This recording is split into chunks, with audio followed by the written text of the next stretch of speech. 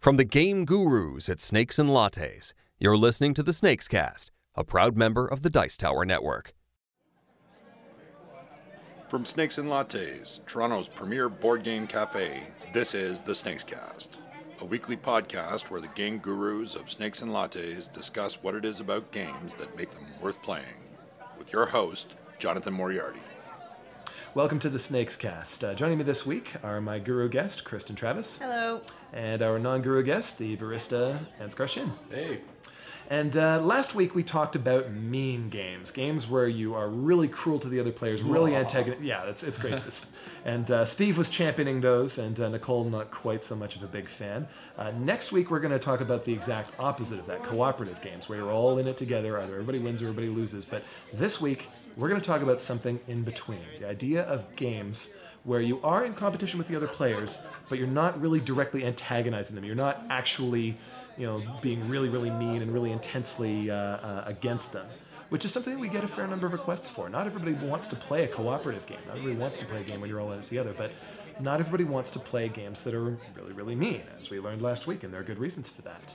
So what do you guys think about the idea of a game where you do have some competition, but it's not the intense, I kill you sort of thing? I don't really like it because I find it a little passive-aggressive. Mm-hmm. Those are my favorite kind of games. Okay. So you're saying women are passive-aggressive? No, I like to do well, and I like other players to do well, and I just want to do better. And honestly, I don't think it's strictly a female thing. I mean, obviously that's a stereotype, but we've seen enough customers to know that that's something that a lot of people are really sort of into. And that's, I guess, Kristen, you sort of hit the nail on the head there. It's about wanting to do better than the other players by doing the same thing they're doing, but better, as opposed to actually attacking them. I mean, it's the difference between the 100-meter dash and hockey. Yeah. 100-meter dash, you're both racing, you're both trying to catch up to the others, but you don't actually interact with each other. And whereas hockey, you're smashing each other around and trying to get the puck into the other player's net without letting it. Yeah, I don't like the whole "your loss is my gain" thing. The zero, we call that a zero-sum game. Any game where in order for me to gain something, you have to lose something. If those are equal, that's technically called a zero-sum game. So why do you like these sorts of games so much? What's the appeal, Kristen? Like I said, I like just being able to do my best. Maybe affect them in some ways that isn't directly attacking. I don't like to victimize or be victimized. I just want to do awesome, be awesome, and win. This is where I'm kind of like Steve from the previous, where I'm pretty mean when it comes to this. It's like, I want this person to lose. I want to win. And you want to make them lose. It's not enough for you to be better than them. You have to actually make them. Have you ever tried one of these, a game where it really was just about being better than the other players without having to actually defeat them directly? So like, I don't know, Ticket to Ride or Apples to Apples. Oh yeah, Apples to Apples. Yeah, that's a solid game. Would Risk be one of those or no? Oh no, Risk is very much about beating into the dirt. All right. In order for you to expand into Risk, you have to take over other people's territory. Or like Monopoly. It would be like Settlers. In Settlers, you can't directly attack. You can indirectly deprive people of something. But they're gaining victory points, you're gaining victory points, you just want to do it faster. Yeah, this would definitely fit into that sort of middle territory. So let's take a look at some ways to create a game that's got some competition in it, but also is sort of in that middle ground. Not cooperative, but not antagonistic either. Okay, so one way to make a game less confrontational is to lower the emotional stakes. I mean, lots of games are zero-sum, they involve attacking each other and doing terrible things to each other, but if there's anything about that game that makes it feel less personal, makes it feel less harsh, no matter what it is, it's going to help, I think, to make it feel less antagonistic, even if, in essence, it's the same as one of these hyper-competitive type games. Sometimes these things are going to work and sometimes they won't. I mean, some people might find themselves taking things personally, even if these things... So what do you think of each of these? Children's games. Right? Yeah. You're playing something that's bright and colorful, kids game. Would that lower the emotional stakes enough for you? So even if it's designed to be a mean game, would it feel less antagonistic to you, Kristen? Oh yeah, bright colors tend to make things hurt less. And wooden pieces, big chunky stuff like the Hobbit games, like Animal Upon Animals. I like that. So party games. Oh yeah, definitely, because it's a party, right? Exactly. It's supposed to be fun. Well, does that retain the fun for you, even though you can't actually be mean to the other players? Yeah. Oh yeah, they definitely. still are intense and enjoyable without actually being able to attack. And a lot of those will have you on teams as well, so you can sort of share your victories and your defeats together with your teammates. True. And that can also help to make, even if it's a really antagonistic game, like I guess Taboo can feel very antagonistic. You can it still feels a little because you're in it together with your teammates. How about a real-time game, something like Pit, where you're trading cards as fast as you can and trying to collect things? Is that do you think that helps to lower the emotional stakes enough to make it not feel quite so mean? I've never felt attacked during that game, even though you're trying to get the better deal by screwing over other Oh, I players. felt attacked so many times when playing. Well, that's because I trade you the bull and the bear together in the same hand. That's just how it works. But still, though, so that you guys feel it makes a good mix. I mean, Anskar, you get to feel the hate. Yeah, I get to feel the hate, the feel of anxiety a little bit, And Kristen, you get to feel like it's not, like I'm not being attacked. Like Okay, just so- everything's okay. That's another one that works. Another way is to sort of take away control, remove things from the hands of the players by introducing a lot of chance or a lot of chaos. Something like Snakes and Ladders, obviously, you have to get to the others. Or there are plenty of other games. I mean, I suppose even Risk has a little bit as well. Do you find that helps to make the game feel less mean? No. Not with Risk, but like with what was the other game you said? Well, I mentioned Snakes and Ladders, Snakes but and Ladders, yeah. obviously there's no meanness there, but I guess you wind up losing sometimes more than you gain, so maybe that's not such a good way to do it. The other one that I've seen that can work really well is a game that's designed so that you're not picking on a specific person. Being picked on, I think, is something that is a serious problem for a lot of people who don't like mean games. That sense of being singled out by the other players, even if it makes perfect sense because they're winning. It can be a sort of bad feeling. We talked about King of Tokyo last week and the very clever thing that it does with its King of the Hill deal. While when you are the King of Tokyo, you're attacking everybody else and everybody else is attacking you. And that's all there is to it. But there are other games that find ways around this too. Have you guys ever played Cosmic Encounter? I have, yep. I can't say that I have. It's a very simple, I think you would like this one, Anskar. It's a very simple sort of space battle game where you're trying to set up colonies on other people's planets. And everybody's got a unique alien power that breaks one of the rules of the game. It's simple, but it's fun. And one of the reasons why I think it has such a broad appeal is the first thing you do at the start of your turn is you draw a card from the Destiny deck. And that tells you who you have to attack this turn. So you're not choosing who you're going to go after. That's out of your hands. Kristen, do you think that would be enough to take the sting out of it, enough to make it feel less mean? It does a little bit, but that one has negotiation, and I just... That's true. There's the question of who are you going to join in with, and who you going. That's the other aspect of it, is that you don't get to choose who you're going to attack, but you do get to decide who you invite to join in, and the other players get to decide whether they want to help the attacker or the defender. Like, nothing's sorry, I have personal, to right? fight you, but everyone else, come here, help me fight her. But then it also has the cards, though, which Yeah. which bring that chaos, that randomness, and never knowing quite how the battle's going to turn out.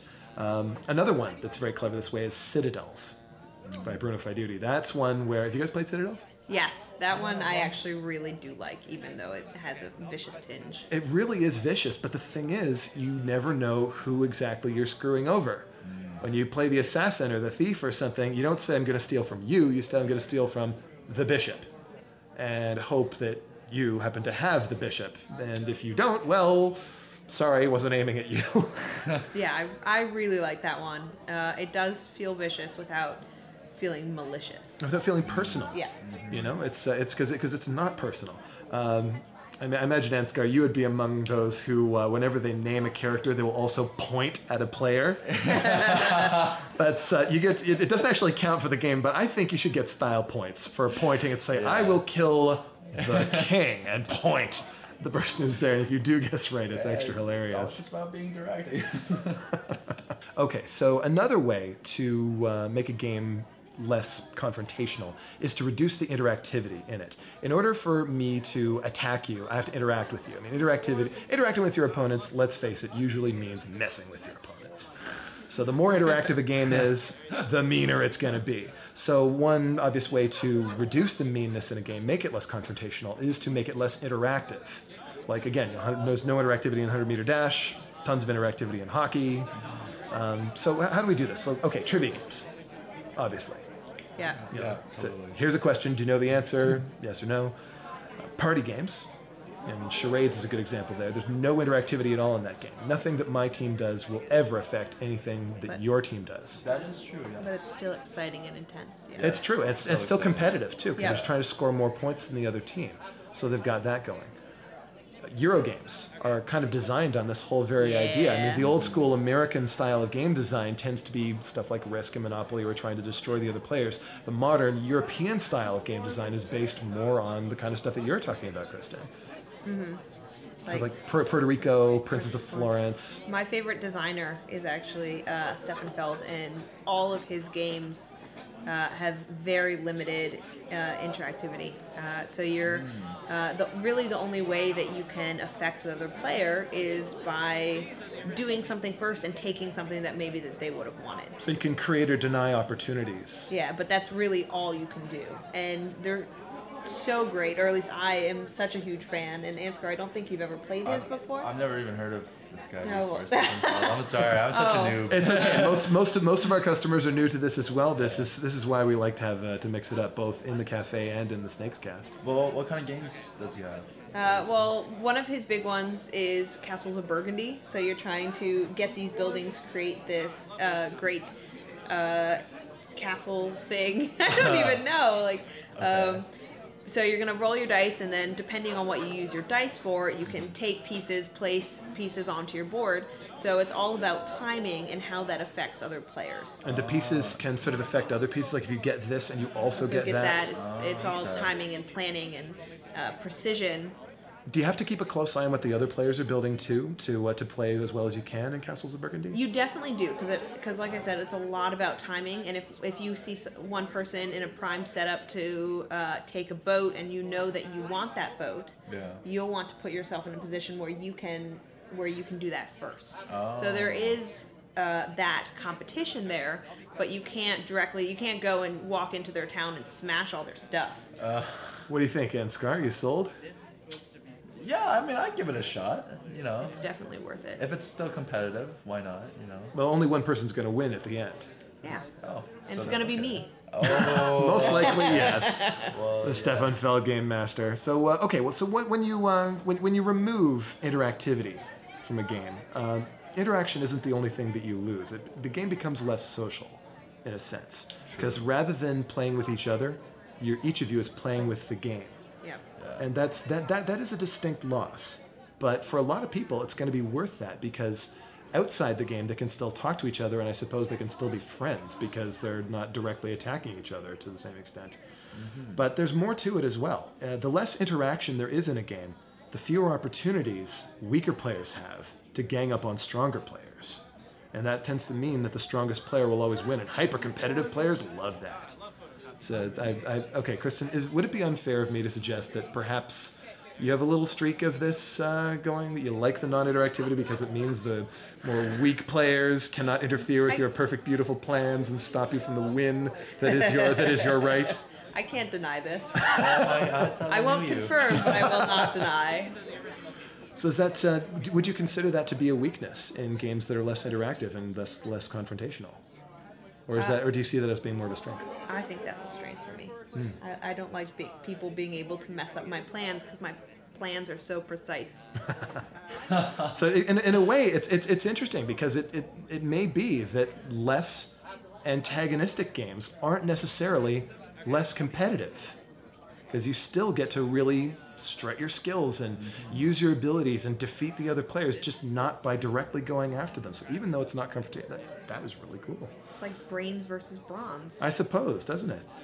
So does that make the game more fair or less fair, do you think, if the strongest player is much more likely to win because there's no or less interactivity? More fair for me. What do you think, Anskar? More fair or less fair? It seems less fair because Like, you have all the power. Like, guys, I think Maybe you should get some power. Oh, I think we have the grist for a future episode here, folks. I challenge you. What makes a game fair or not fair? All right, this is going to be interesting. Thank you very much for listening. In the meantime, I'm Jonathan Moriarty with Kristen Travis and Anskar Skin. Game on. Game on.